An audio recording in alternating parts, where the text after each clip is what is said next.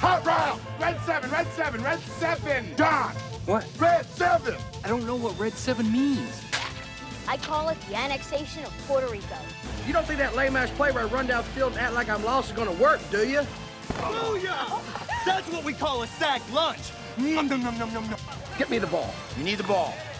Get me the ball. Get me the ball. That's gonna make the difference between winning and losing. Between living and dying. Welcome into 11 Personnel. Congratulations to Adam Luckett are in order because you know what? It's finally football weather. We did it. We made it. It just took us to the last week of the season, but we finally got it. Beautiful. Beautiful forecast on the slate for this Saturday. If only we could tailgate. I woke up with your wife complaining on Twitter about it snowing on the first day of December. Mm-hmm. And I guess that it's I'm glad to know it's just not in my household where I'm always too hot and she's always too cold. Like, I think that's a generalization we can make about all men and all women. It's never they're always too cold. We're always too hot. It's nature. It's just instinct, I guess. Red-blooded American. Yeah, I when we first moved in together, it was very like, all right, I gotta sleep. It's gotta be a little cooler when we sleep. Because here's the thing that always frustrates me about the complaining about it being cold. You can always put more on. It's true. Like, I can't take more off. Eventually, there's nothing there. Yeah. Except That is very nothing true. between me and God except cold, brisk air. And that's how I like it. But if you're cold, like today was great because I got to wear a sweater indoors for the first time all year. It's like, hey, I have all of these sweatshirts. Like, I can finally wear them. Jackets, these are nice. I never see these, 8 other months out of the year. This is nice. It just feels good to have it back. Like, we're gonna get snow in some places this weekend when we turn on some games. It's just gonna be nice to see some of these guys have to play in the elements, which is something I thought this season would have more of, but we've had odd weather this year, so we haven't really gotten much of it. Like last week, Kentucky was playing on Thanksgiving Saturday, and it was like 76 degrees in Gainesville. It was basically like how they play them every year in September. Right. Like it would have been basically Or a mild, October. a mild September if you caught them in the right time. Usually it's 10 trillion degrees. Right. But yeah, you're exactly right. So hopefully some snow games, especially in the Big Ten, where they were like, oh, we're going to schedule it out to where we don't have that many cold games. And I'm hoping they get kind of screwed with it. If they play, the Big Ten, it's looking a little iffy. Basically, what Herbie was saying was that if teams think they're going to lose, they're just going to not play, just going to quit. Yeah, I mean, he kind of called out Michigan on the playoff show tonight. But Minnesota, it looks like they're pretty much done. They haven't played in a few weeks now. You know what? What's the point of them even playing like one more game kind of thing? They got away with cheating their way to beating Purdue. So they're like, you know what? We're just going to end on that. It's our best chance at winning for the rest of the year. We're good. See ya. Mm-hmm. Purdue got a big one this weekend. Frost coming to town. Both teams need to win. Yeah, it's a big game for both of them. Freaking, they had the Minnesota game stolen from them. They played just like dog duty against the Rutgers in the second half. Bob Diaco, Jeff, what are you doing, man? Like, yeah. I mean, how much research does it take on Bob Diaco? That one's going to be one. How long does it take him to realize the mistake? And then how long does it take him to fix it? Correct it? Yeah, right. Yeah. Could have his own kind of Shannon Dawson there. Which, you know what? We might as well get into it.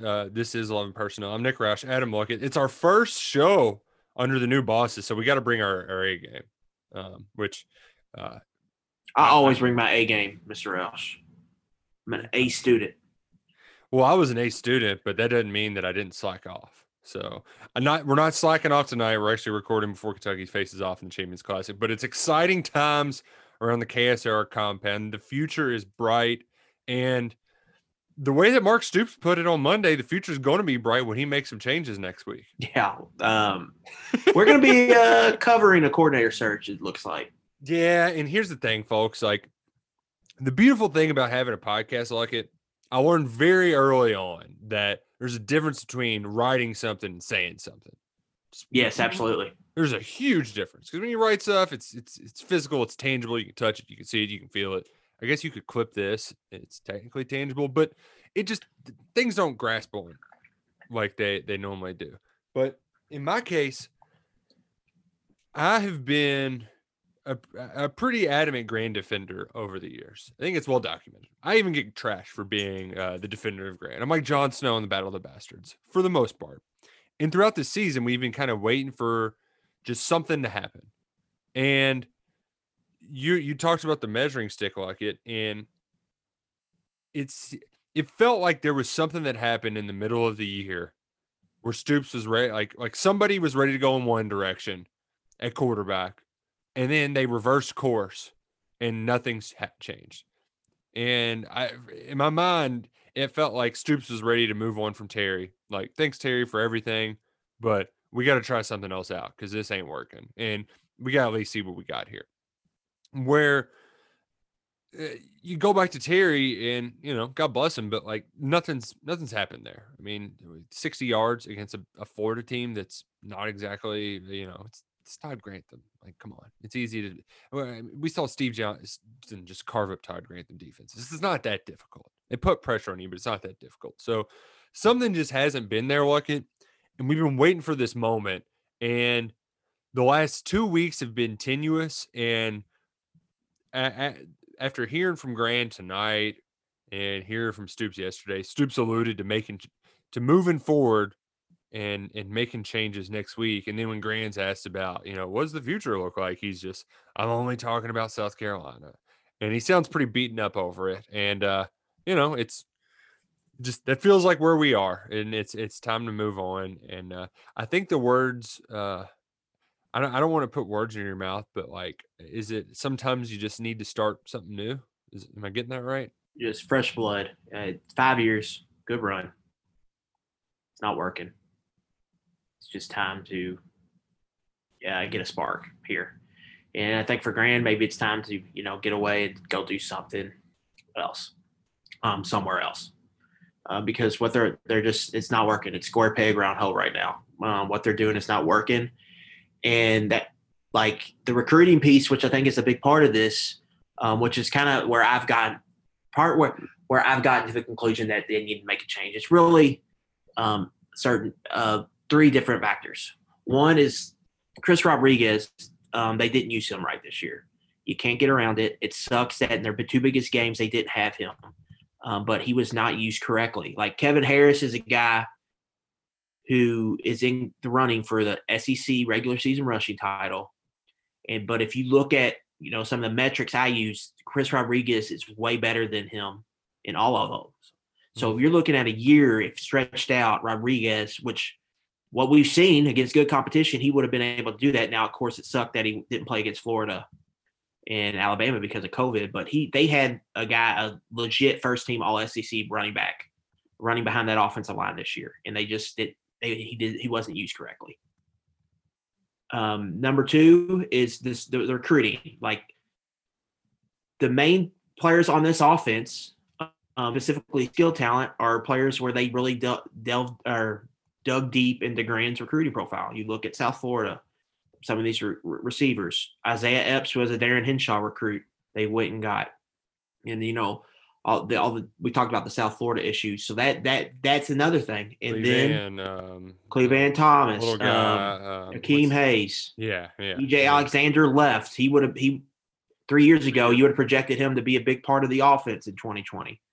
And Bryce Oliver, they just haven't panned out for whatever reason. And then just the passing game numbers, they're just bad. The last 2 years, they've been bad. You pointed out the stat earlier this week. The yards per attempt are lower this year. You add that in with the inability to really develop a quarterback. Steven Johnson was a great story that they kind of hung their hat on early, but ever since then, it's been bad. The recruiting misses at quarterback. The biggest part of recruiting a quarterback is your offensive coordinator and your quarterback coach. Those are the guys that got to get those guys in here. And like they've targeted good players early. Mac Jones, Connor Bazelak, Jaron Williams. They can't get them on campus for whatever reason. They just struggled mightily at recruiting quarterbacks. So there's just some factors there. I just think it's just time to move on.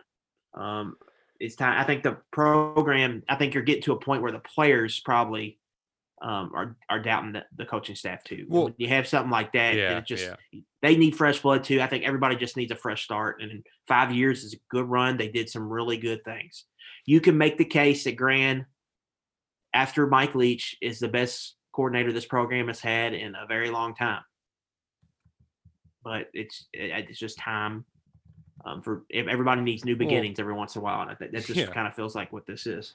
And the thing that, no matter what conclusion they reach, I don't want to, write the obituary before the body's cold. I mean, hell, the body's still there, but I do think that it's important when Stoops does make this move that we know that it's not because Eddie Gran's a bad offense coordinator or a failure.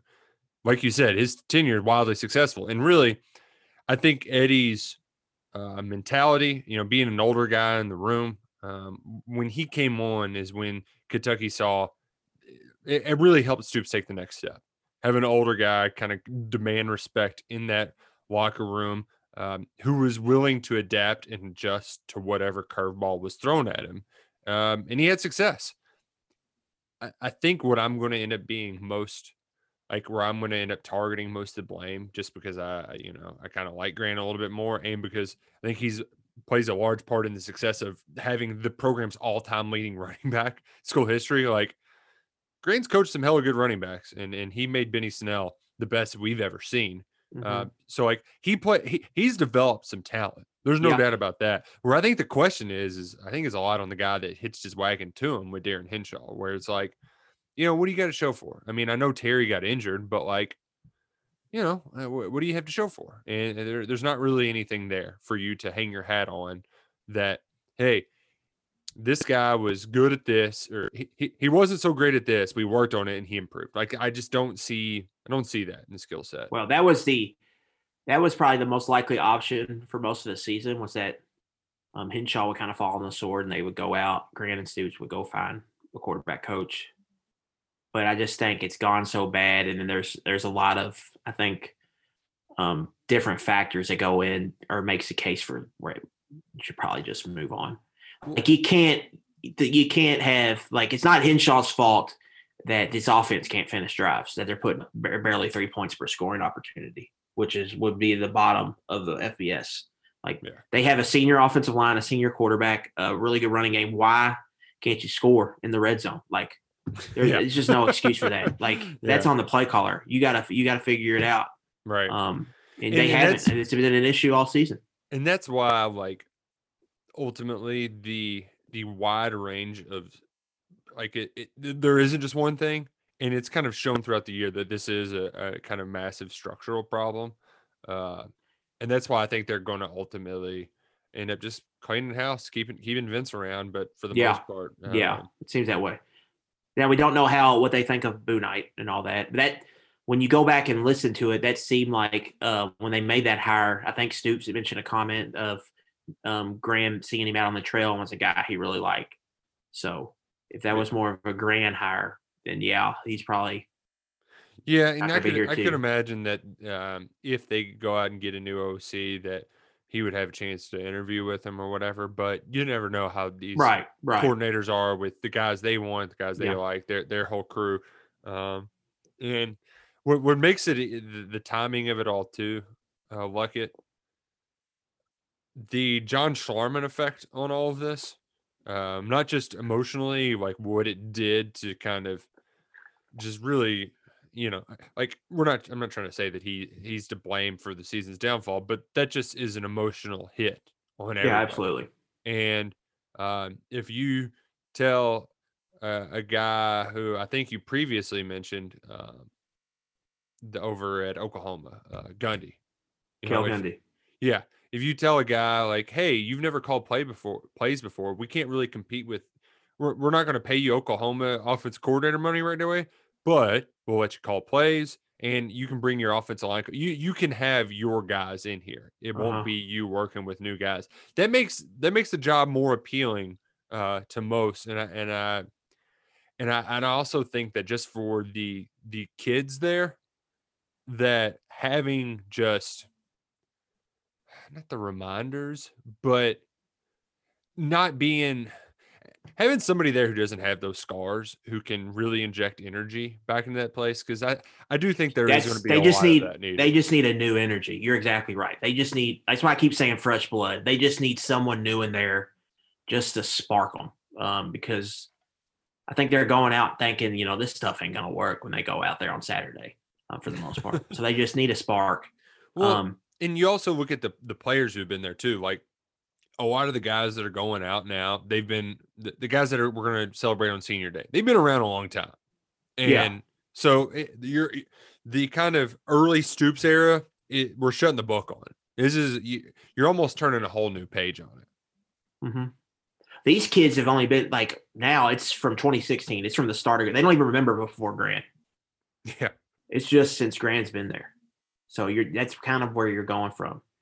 And you mentioned that OL hire. There's 4 hires on a coaching staff that you have to nail as a head coach.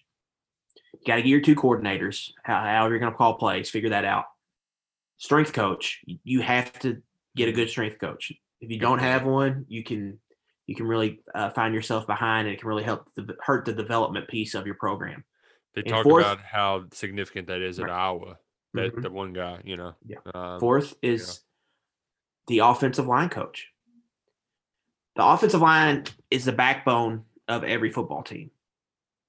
They don't get any credit, but they set the tone for every team. If you got a bad or weak offensive line, you're going to have a bad or weak team. Like, your offensive line doesn't have to be great, but your team has to believe in your offensive line, and they're the heartbeat in a lot of ways. They're the backbone. They're the heartbeat. They set the tone for the team. If your team doesn't respect your offensive line, you're going to have a lot of issues on your team. Yeah. So getting that hire right, and more times than not, the offensive line coach is one of the most popular staff members on the team for whatever reason.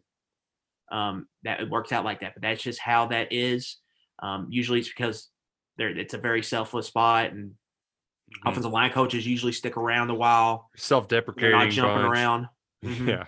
So that's in look at the point you made too. Like, as much as we talk about Couch and East and all that, now it's going to really. I apologize to all of our older listeners. I can't think of their center's name. Jason Sites.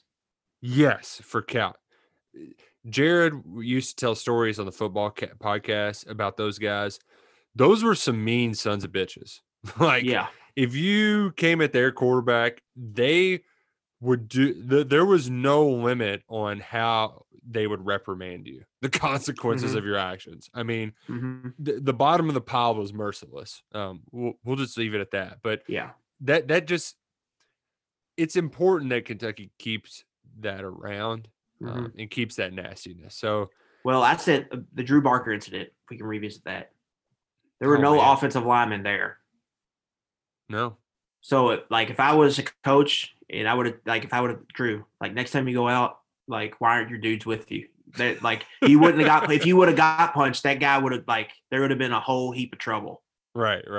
Because that's something I think coaches, if you ask them, from a quarterback standpoint, they better be good friends with their guys up front. If they aren't, that's not a good thing, because you should be best friends with those guys. Just revisiting that quickly. The funny thing about that is Patrick Graffrey was the guy who did it, and he was the most joker recruit ever. He was just, they had never heard of him. He shows up to a camp and they offer him, and he commits that day. Yeah. And then he never made it to campus, goes to EKU, and then gets back in the headlines it was a hell of a hit. Yeah, he got stuck. But that was the first. I never really said anything at the time, but that was the first thing I thought was okay, Where's his offensive where's his offensive lineman? Where's his center? Where's his right guard? Where's his left tackle? Like, why is he what's going on here? I mean, Barker went down harder than Nate Robinson. Yeah, it was bad. He got him that was a cheap shot, no doubt about that. At least Robinson was like facing it, and he kind of walked into it. I mean, his face hit the mat. That was, that was a hit. You ever been in a fight before, Luckett? I've been a time or two, yeah.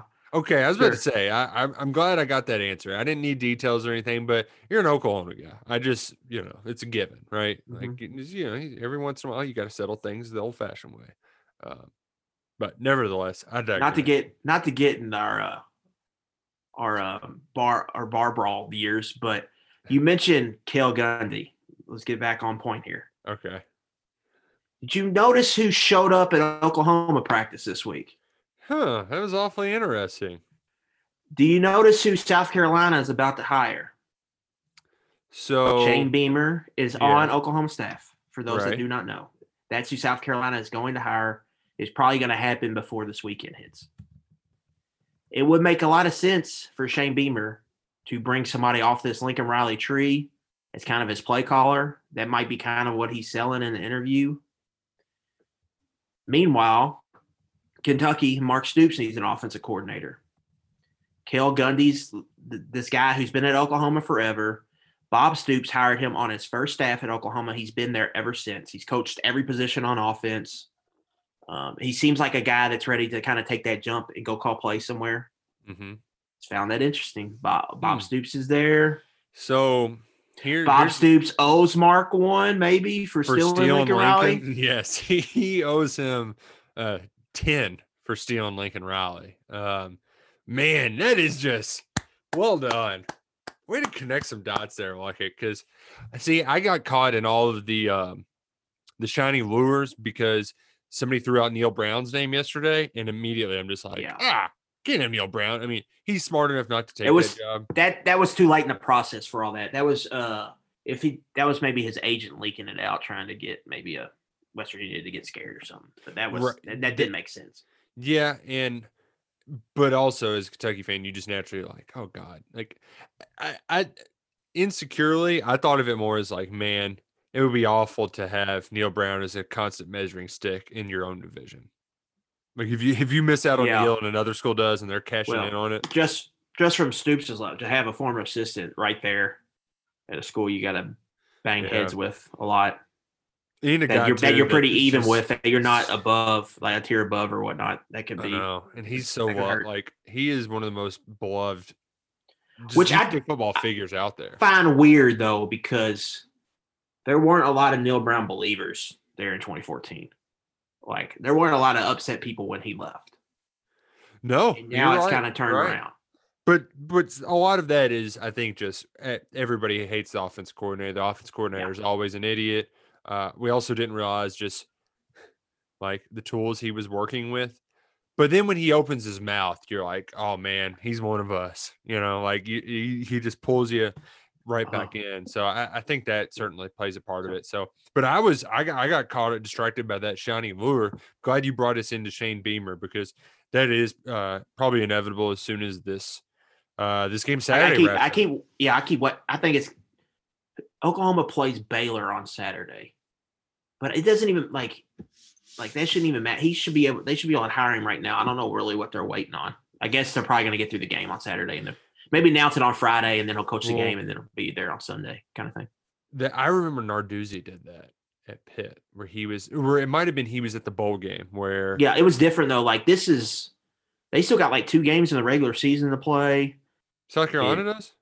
Oklahoma. I'm sorry. Oh, yeah. Yeah, because they would leave the other one. I think some of it too might be out of respect for Bobo. Maybe like, hey, you want to hang around? You haven't been here long. These guys don't really know. I don't know. I've heard that Bobo can maybe be a guy they want to stick around. But to me, like I think Beamer probably is behind the scenes. That would probably be a sell that he's going to bring somebody off that Lincoln Riley tree. So I don't know. I can just see maybe a bidding war breaking out for Cale Gundy, who's never called plays before, but he's got the Lincoln Riley. He's got a name too. Seal of approval. And as much as Mike Gundy, his brother, Mike Gundy. Kind of a turd in the punch bowl and just Yeah. I'm like as much as he's like that, he's been in Oklahoma State for God, what, Yeah. 20 years now almost? Yeah. I mean, he's been there a long time. And that was one thing earlier too. Like, hey, an offensive coordinator lasting 5 years. It's pretty good. Most head coaches don't That's last a good sell. 5 years. So having a little stability here is important. And Gran, like this is debated or whatnot, but Georgia, we think Georgia offered him. We stand by that report that he was offered that job. Was that last year or the year before? Was that for 18? Was that for 18? It was right before they hired Coley. Yeah, it was after 2018. So it would have been before 2019. Ooh. Coley. Where's Coley at now? He's Texas A&M's tight ends coach. He's on Adam has Jimbo. put together a little board. At the top of it, the more I kind of dig, the more it seems like Gundy probably feels like the guy who should be the top candidate from where I sit. But Coley is definitely in the discussion, I would think. Coley is he's almost like what Saban does for, I mean, I feel like he's like that with Jimbo. Yeah. You know? Yeah. But I digress. I wanted to go back to the other story that Stoops fired up, and it might already be extinguished, but I guess he was just in a real honest kind of mood or in a news breaky kind of mood. But when John Hale asked it about, what happens if you get a bowl bid? You're going to go? Is it a guarantee? And he was like, well, I got to gauge the temperature of our team. I got to see where we're at. And I think a lot of it's just because, hell, he's fatigued right now. I think they're all pretty burnt out between injuries and COVID. Like it feels like a war of attrition. But whenever the players talk today, Landon Young and Josh Ali, I mean, I know some of it can maybe seem like empty words, but for a guy like Landon Young, a senior who's, he bleeds blue as anybody wants to bleed. He's like, I'd love a chance to put on that blue and white one more time, lay it all out there for my team. And when you got a handful of important guys like that out there, I think that sentiment is probably shared much more widespread than we think. So as much as we kind of worried for 24 hours, like, oh man, Kelvin Joseph is opting out. Are they even going to go to a bowl game? Like, I think a lot of that news just hit real fast and kind of caused a panic. I don't necessarily think that the sky is falling and they're just ready to quit on the season with, a week to go. I just think they need some time off. I just think they're kind of burnt out. I think after, get about 10 days off, they'll probably be all right, let's go. Like, let's play. Let's get one more. Let's get out here and play one more, and then the season's over. I just think it's been a long season, a different season. I think they're just burnt out, and I think that's where that answer came from. They really just needed some time off. Once they get that, I think they'll be ready to go. Like, I don't think it would make very little sense for them to turn down a bowl opportunity. They haven't really been hit by opt-outs. There's plenty of young kids still here. Right. You mentioned some of the leadership they had. It seems like they have pretty good leadership. They're, by all accounts, their COVID numbers for the most part have been pretty solid all year, from what we know at least. They've been able to field a team. So, yeah, I don't think they're going to turn down a bowl bid. Especially for those young guys. I mean, Mark Stoops just signed his best class, and he's got a freshman quarterback that he could trot out there and a bunch of freshman receivers. Like, hell, let's make it a JV game, worst case scenario, Yeah.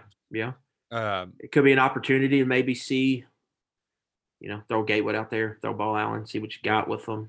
And you mentioned the COVID stuff, and he got he almost wanted to, what's the word I'm looking for? He wanted to kind of like say, we did things the right way. All of you jerks got everybody caught the COVID. And so you didn't have to deal with it now whenever we got a team full of injured players, like we did things the right way. And now we're getting kind of screwed. We got the scheduling mixed up with us where we had to play 3 out of 4. So I think he was fed up. He shared the number 26-27, and look at every number that he shared so far, it's always included injured people too. So he said people that have it, but he's talking about just people who can't be at the facility. Inactives. Yeah, exactly. And that includes staff members as well. So like, it sounds bad, but it's not necessarily as bad, when you look at a depth chart as it possibly could be, and or bad enough to even like call off a game at that. Right. Like that's why I say that I think they've handled it pretty well. Like he's I guess as the season's going on, he's getting more Stoops is getting more, I don't know, like more upfront about those issues and trying to let people know like we've had plenty of COVID issues.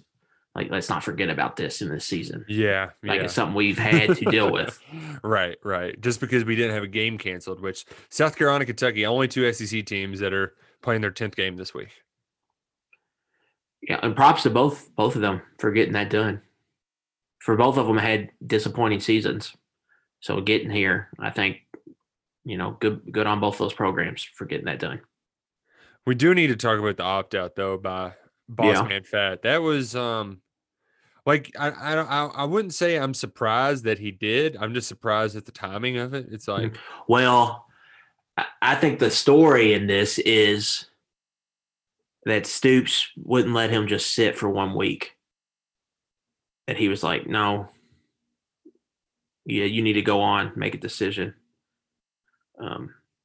Which makes me wonder, like, if Josh Allen said he wanted to opt out at the end of 2018, would he have let him hang around? He would have made up an injury excuse or something. Yeah, but he did. Like, usually he's players friendly on that type of stuff, at least from where I'm sitting.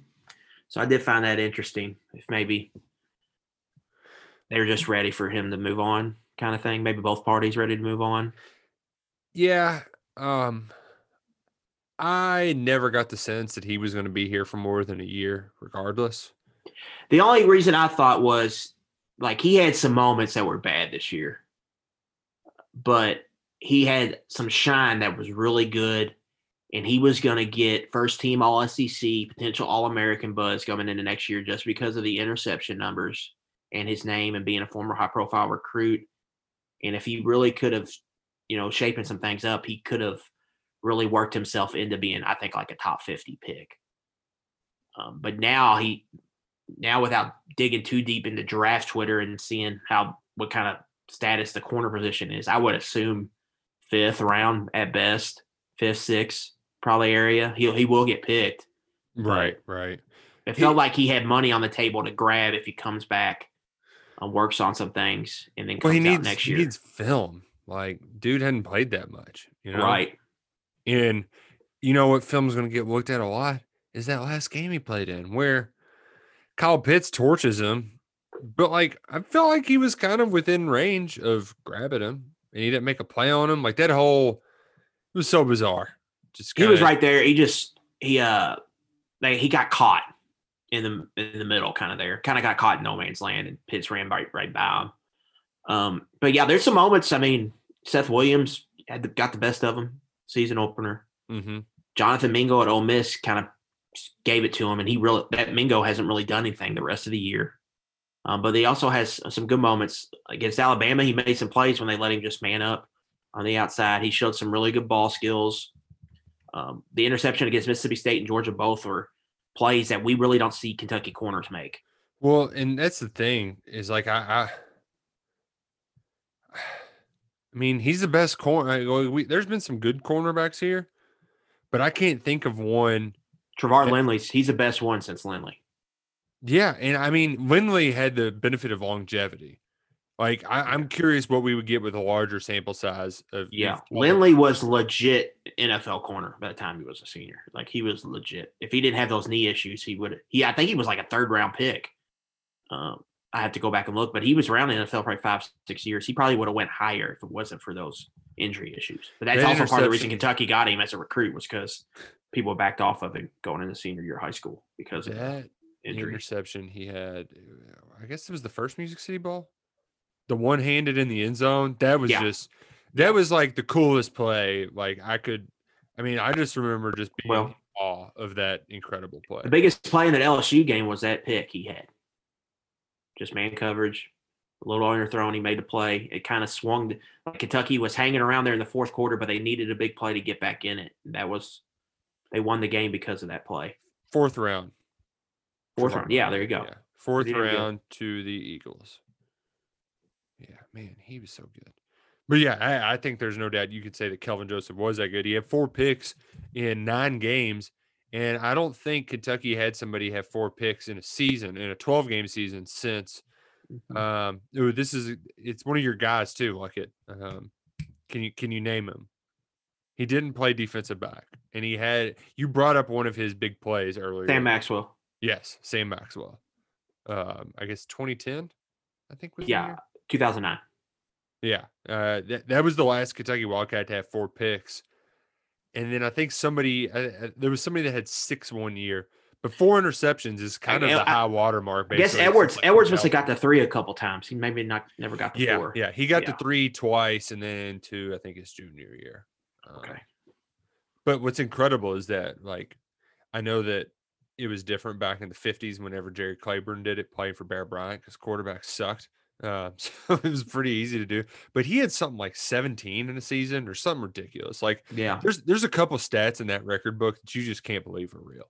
Which, by the way, if y'all out there listening to some dads out there and you got some kids who are real big football nerds, you can't really do it anymore because we just don't print things off. But go to the UK website, ukathletics.com, click on the football page, and then click on more, and they'll have the fact and record book.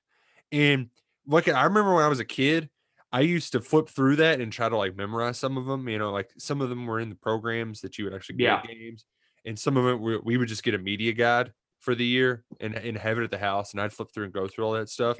Hell, if you got a kid who's a big UK football nerd, like that's a day just pouring through all the stuff in there. There's a lot of high quality information there. UK football past, present. This was a pre-KSR days, but my grandpa was a subscriber to the Cat's Paws, and they had that weekly magazine type thing. Yeah. I remember going over there, and I would just flip through all the magazines he had for hours. And I would take some home, and I remember like doing that. I thought that was like the coolest thing in the world to have something like that to read. The yearbook was the big. Yeah, the yearbooks were cool. Especially because like I think they still do them. Yeah, they still do the yearbooks. It was real big because, like, hell, I got my name in a couple of yearbooks because they cover high school too. I remember in high school going to Walden Books in the mall when that came out and flipping through it to see what they said about St. X. Hell, my dad, they're going. You know, my parents. I swear, they're always just going through old stuff at our house. He sent me a text of an old basketball preview from 2009 and 10. Whereas Nick Roush is returning, averaging 9.6 points and 6.4 rebounds from his junior year. And they picked us to finish second in our district. Of course we did. Basketball is such a stupid sport. Brief aside, the one thing that I do enjoy about football much more than basketball from just a prognosticating standpoint and just from a, I know what I know kind of standpoint, is that in football, it's very rare that you just go out there and can't do anything that you're normally supposed to do. I think in Kentucky's case, you probably get one a year where it's about a 50-50 game. Kentucky's better than them, but they play at their absolute worst and a stinker, so they lose. But in most cases, if you are a better football team and you should win the game, you're probably going to win the game unless you play terrible and the other team plays great. Basketball is so stupid because it takes it's such a subjective sport. There's not specific calls. A lot of it's just the players freestyling and are they good on a given night. And that drives me absolutely insane when I flip the switch right now to go from football to basketball, because sometimes it's just your best player's missing a bunch of layups and there's something going on in his head and it's a Sunday afternoon and I don't know what the hell's going on. And frankly, it drives me nuts. Damn it. Because what brought it up is that my final high school basketball game, we had 2 shots and a half. We were a good shooting team and nothing was working. And that stuff just happens. And I feel like it's so much easier to happen in basketball. And that's why basketball, stupid, football, great. Well, basketball and all the levels growing up until you get professionally, it's a one-and-done tournament, despite the fact that it's a sport that should be played on a larger sample size. Because of what you're mentioning, basketball, you should play a lot of games, and then your playoffs should be You should have to beat a team multiple times. Instead, it's not like that. So that's why upsets happen, because you're right. You can, if you got a hot hand one night or you got a cold hand one night, Where you quit feeding foul Carl trouble. Towns. I mean, basketball is the only sport where an official can take somebody out of the game, unless they did something egregious.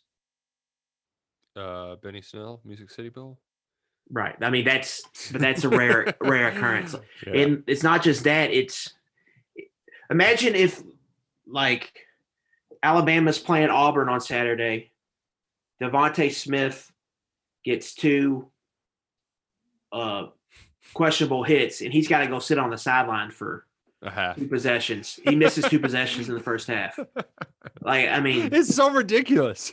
Yeah. It's ridiculous. so Oh man. so that's another factor of the sport, and that's why the post, like college basketball in general, the postseason is awesome, but the regular season has a lot of, I won't say boring. It just has a lot of lulls, I think, and not a lot of people pay attention to because of I guess just how it's designed. Like you said, like you can get hot, cold one night. You're playing multiple games, traveling, all that. Where This year with football's a John. small sample size sport. What I tell people all the time, it's that you only play a certain amount of games, and if you have a couple of times where you don't play well, you can have a bad season. But if you play well, you get a couple bounces, you can have a really good season, even though you might not be as good as your record says you are. Right. Which this year it's the smallest sample size that it's ever been, and I love all of the debates now because we did have an extended week of football. It was a horrible. Can you idiots? ESPN, I'm talking to you. You're idiots. What are you all doing with your scheduling? We had one good night game Yeah, out of that's dumb. every freaking day. We had 5 days of football and we got one good night game and it got canceled.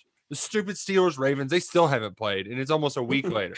Like, what the hell are you doing? You could have had an Egg Bowl on Thursday. You put the Egg Bowl at the same time as the Iron Bowl. You idiots. What are you doing? Yeah. You just had, like, do you not pay attention to what everybody's talking about? The dog pit. And you know what? It didn't have the same, but it still came down to some theatrics at the end where you got Hail Marys and all that kind of junk. Mhm. But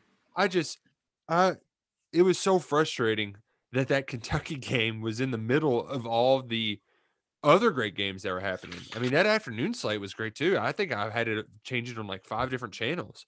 And then you just got like Pac-12 football at night. Like, good God, what are you doing? Like, go away, Pac-12. Give us some action Saturday nights before I have to watch that junk again. Friday was good though. Yeah, Friday was good. That North Carolina, Notre Dame, and that's the thing that I wanted to bring up about sample size though, was people like Notre Dame is getting a lot of credit for that win, and it's to the point now where the big theory like it is, ooh, what if Ohio State is done playing? They don't play a Big Ten championship, and then Florida beats Bama, and then Notre Dame beats Clemson by like a touchdown, or vice versa. Do you make it? Do you throw an A&M there? Do you make it all ACC, SEC? Do you keep the Big Ten out? Those are the national talking points right now, because even though Ohio State's preparing to play on Saturday, there is a possibility that It could be canceled. Yeah. yeah. It's nuts. Here's the thing. Ohio State and Notre Dame are the biggest brands in the sport. If they're Alabama both, too. Those but I would put them above Alabama because Alabama's got like national fans, but Notre Dame's a whole different animal. And Alabama's I think more regional as well. Yeah, Ohio State's a different animal. Like, you go to Jacksonville, Florida, there's 3 bars on Saturday night full of Ohio State fans. You go to Dallas, Texas, there's 12 bars on Saturday night full of Ohio State fans. Like, they're everywhere. I mean, last year we went to the Ohio State bar and watched them play Clemson. Yeah. Both them and Notre Dame, I know people hate them, but they are national brands. Like, they're going to want both of them in that playoff. So they're undefeated. They're getting in there. It's just going to happen. And then, I mean, we'll see what happens. I don't think Florida's going to beat Alabama, so I don't think we'll have to worry about that. Yeah, Dan And then melting down on Grantham, like, just kind of shows you where they are. I don't know. and then like the only thing, if Notre Dame beat Clemson, you could see a case where Clemson could get knocked out, but I don't think that's going to happen either. So I mean, I think it's going to be, I think it's going to be Alabama 1, probably Clemson 2. They'll give Ohio State 3, and then Notre Dame 4. So you get Alabama, Notre Dame, and then you'll get Clemson, Ohio State rematch in the nightcap. Yeah, they'll want that rematch too. My father. Yeah, Fields versus Lawrence, number 1 versus number 2 in the draft. Yeah. My father-in-law is still pissed off about that call. What was it? The fumble or targeting? Yeah. Was it the targeting? And then there was the targeting, and they had the fumble. Yeah, the fumble. They ruled it incomplete, but it should have been a fumble. And they overturned the call. Yeah, it was bad. Yeah, they should have won that game. They got a little hold job there, but that was probably just karma for the Miami crap. They won a national championship on. Yes, there we go. I like the way you put it. 10-second late PI. So like it nowhere. This South Carolina game on Saturday. First, I want to take some time to salute the seniors because, like all seniors this year at all levels, they've gotten the shaft when it comes to getting your due, getting your time to shine in the spotlight.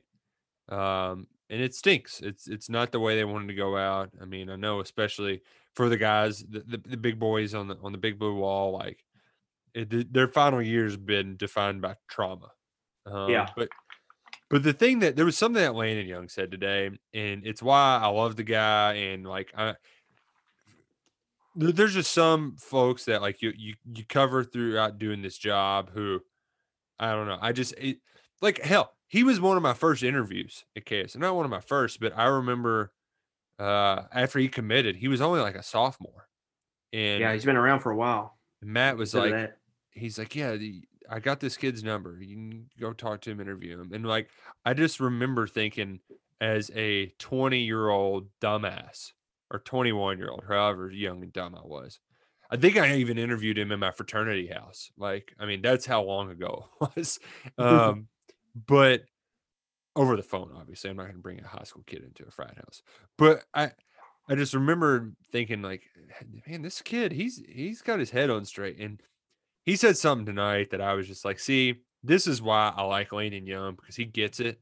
Is when I asked him, what's the defining moment? Like when you look back on your career, what really strikes you first? And for him, it was his lowest moment.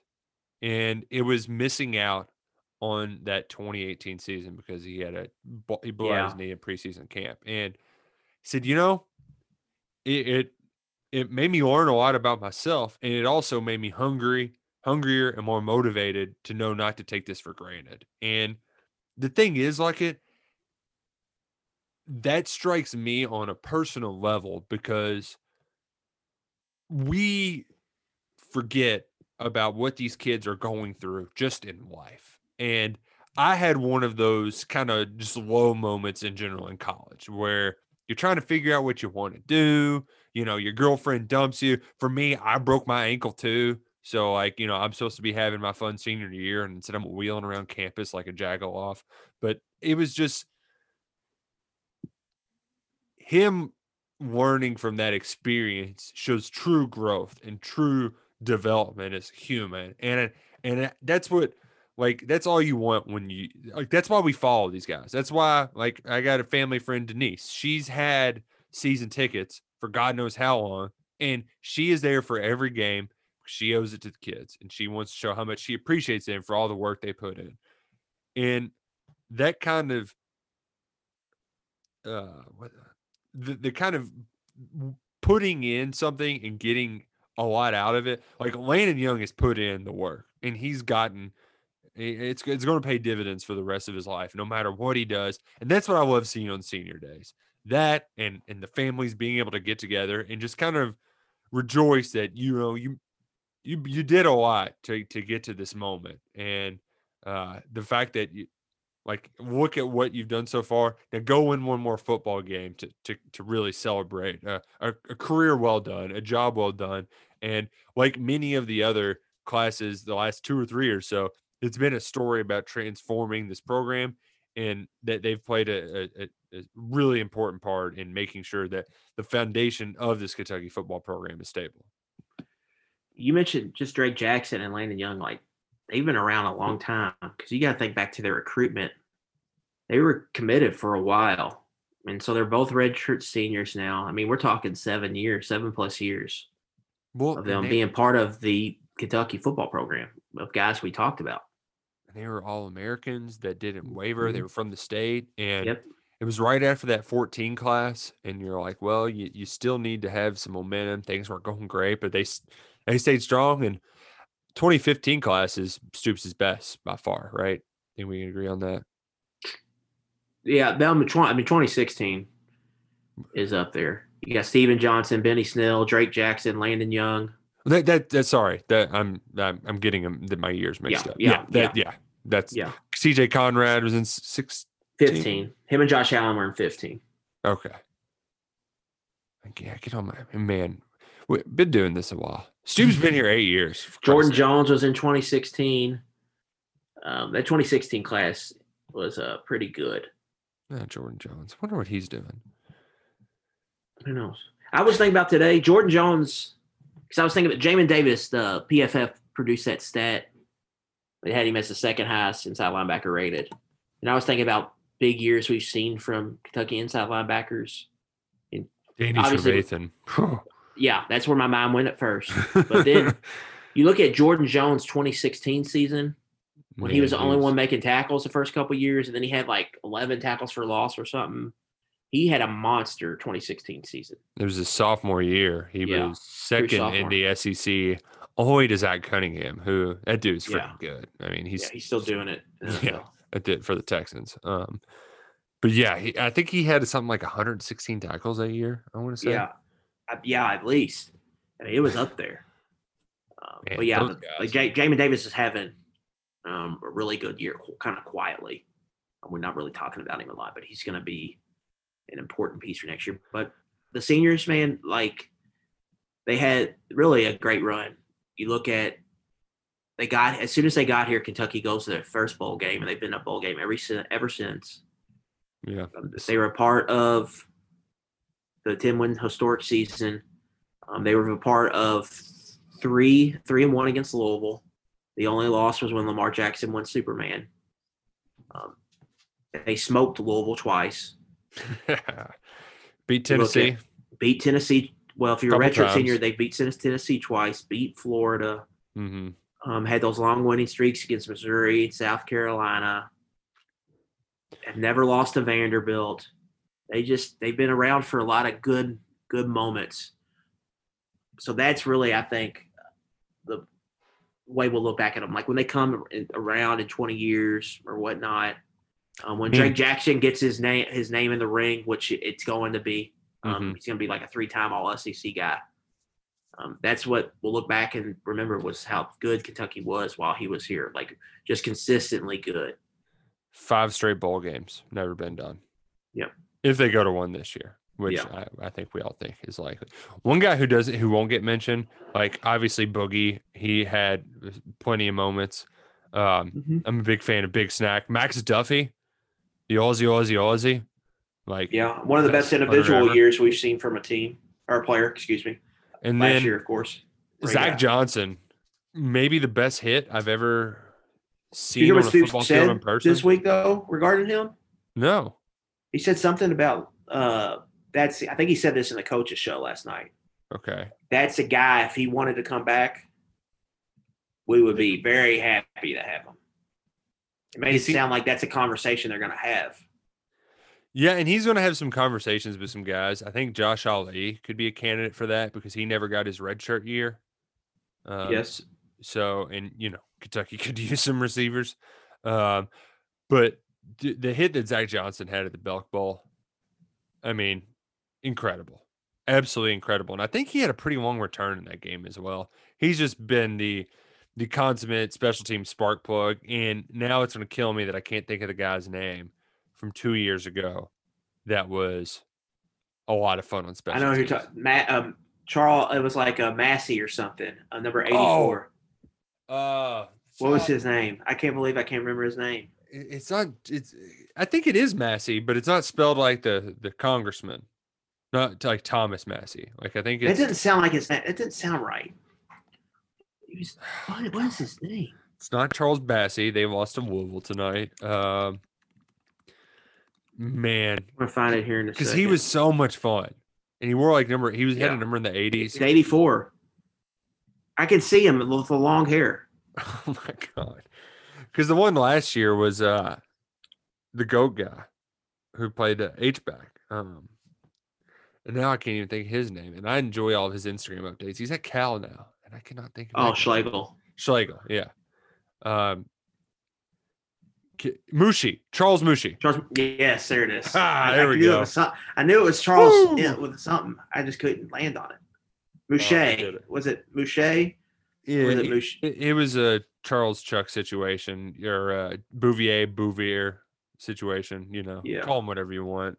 Man, that guy was fun. Yeah, I love a good special teams guy because guys who are earning their keep, certainly, and they need to earn their keep because they've been making too many special teams mistakes as of late.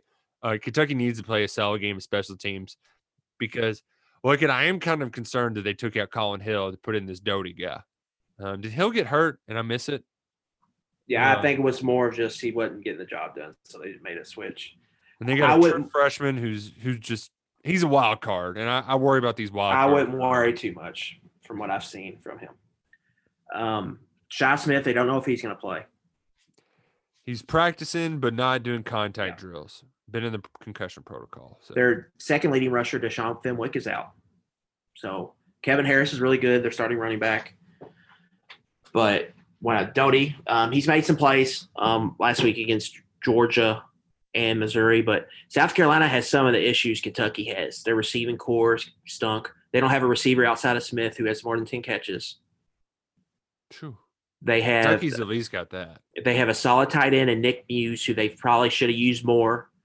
He's really come on the last 2 games, or kind of similar to Keaton Upshaw. Mm-hmm. They have a stud running back, Harris and Chris Rodriguez. Some quarterback questions. So they're pretty similar in offense. But did you hear what Doty said this week? He said he's never seen snow, let alone played in it. Oh, that's great. That's like Blake Bortles saying that he had never seen snow before when he went to like play in Cleveland or something. And then this game really comes down to establishing the run and stopping the run. Kentucky's pretty good at stopping it, or better than South Carolina. I think they've been pretty good at it this year, where South Carolina's not very good at stopping the run. Get Chris Rodriguez back. And you get Chris Rodriguez fresh legs against a South Carolina defense now that is without their leading tackler at Mike, the SEC sack leader at defensive end. They've got another starting defensive lineman that's questionable, probably not going to play. 3 starters in the secondary who have already opted out. Man. So they've got a lot of holes there on defense. They are very thin on that side of the ball. And Georgia absolutely crushed them with the ground game last week. The running backs ran for over 300 yards. They averaged like 8-something yards per carry, had a success rate over 75%. So I think it's going to be a pretty big day. I think Rodriguez could have a very, very big day. And for Eddie Grant, it can be a kind of going out party. You do what you do, just, let's run the ball and see how many yards you can gobble up, because I think there's going to be a lot of yards to gobble up against the South Carolina defense. Adam Luckett, I need you to remain calm when I read these words out loud to you. All right. 65% chance of precipitation. Highs below 40 with lows in the 20s. Winds 20 miles an hour. Rain switching to snow. Accumulation of an inch. That's the wheelhouse right there. It also, the thing I like about it too, is they talk about the precipitation happening in the afternoon, going in the evening. It always comes later than what they say. So hold on to your butts. It's going to get below 32. Going to be some flurries in the air. I hope it's flurries. Nothing's worse than cold rain. Flurries and snow. Mwah. And this spread should tell us something about this game too, Nick. It's a double-digit spread. Yeah, And the folks in total's Vegas. not real high. Like that's and we know Kentucky's had their struggles. That says more about South Carolina and their state than it does really about Kentucky, I think. Yeah, well, if there's anything that the last But- time Kentucky played an interim coach in the final game of the season, it's that you can win by 40 if you run the damn ball And effectively. it's an important game for those seniors. Obviously, you want to send them out on a win, but also recruiting momentum. We're starting to see the decommits. There's been a bunch this week. Tennessee just lost their highest rated commit. Florida State lost their highest rated commit, who's a quarterback who's probably going to flip to Ole Miss. So the decommits are coming. Like Kentucky needs some positive news. Tomorrow or today, I guess, when you all listen to this, it'll be 2 weeks from signing day, the early signing period on the 16th of December. So, I mean, it's Absolutely coming wild. fast, and Kentucky really needs to hold on to these guys they got, get the signatures on the dotted line, and then go out in this next period and fill whatever remaining needs they have. I can't believe there's only 2 weeks till the signing day. It's going to be a crazy couple of weeks around here. But hey, we got one more regular season football game before the postseason is upon us. All the chaos of recruiting, potential OC, coaching search. So, Luckett, I hope you're ready for the blitz, sir. Let's do it. Let's do it. Well, we appreciate y'all for listening to 11 Personnel, where college football never stops. We'll be back next week. Until then, for Adam Luckett, I'm Nick Roush. Go Cats and go Kroger.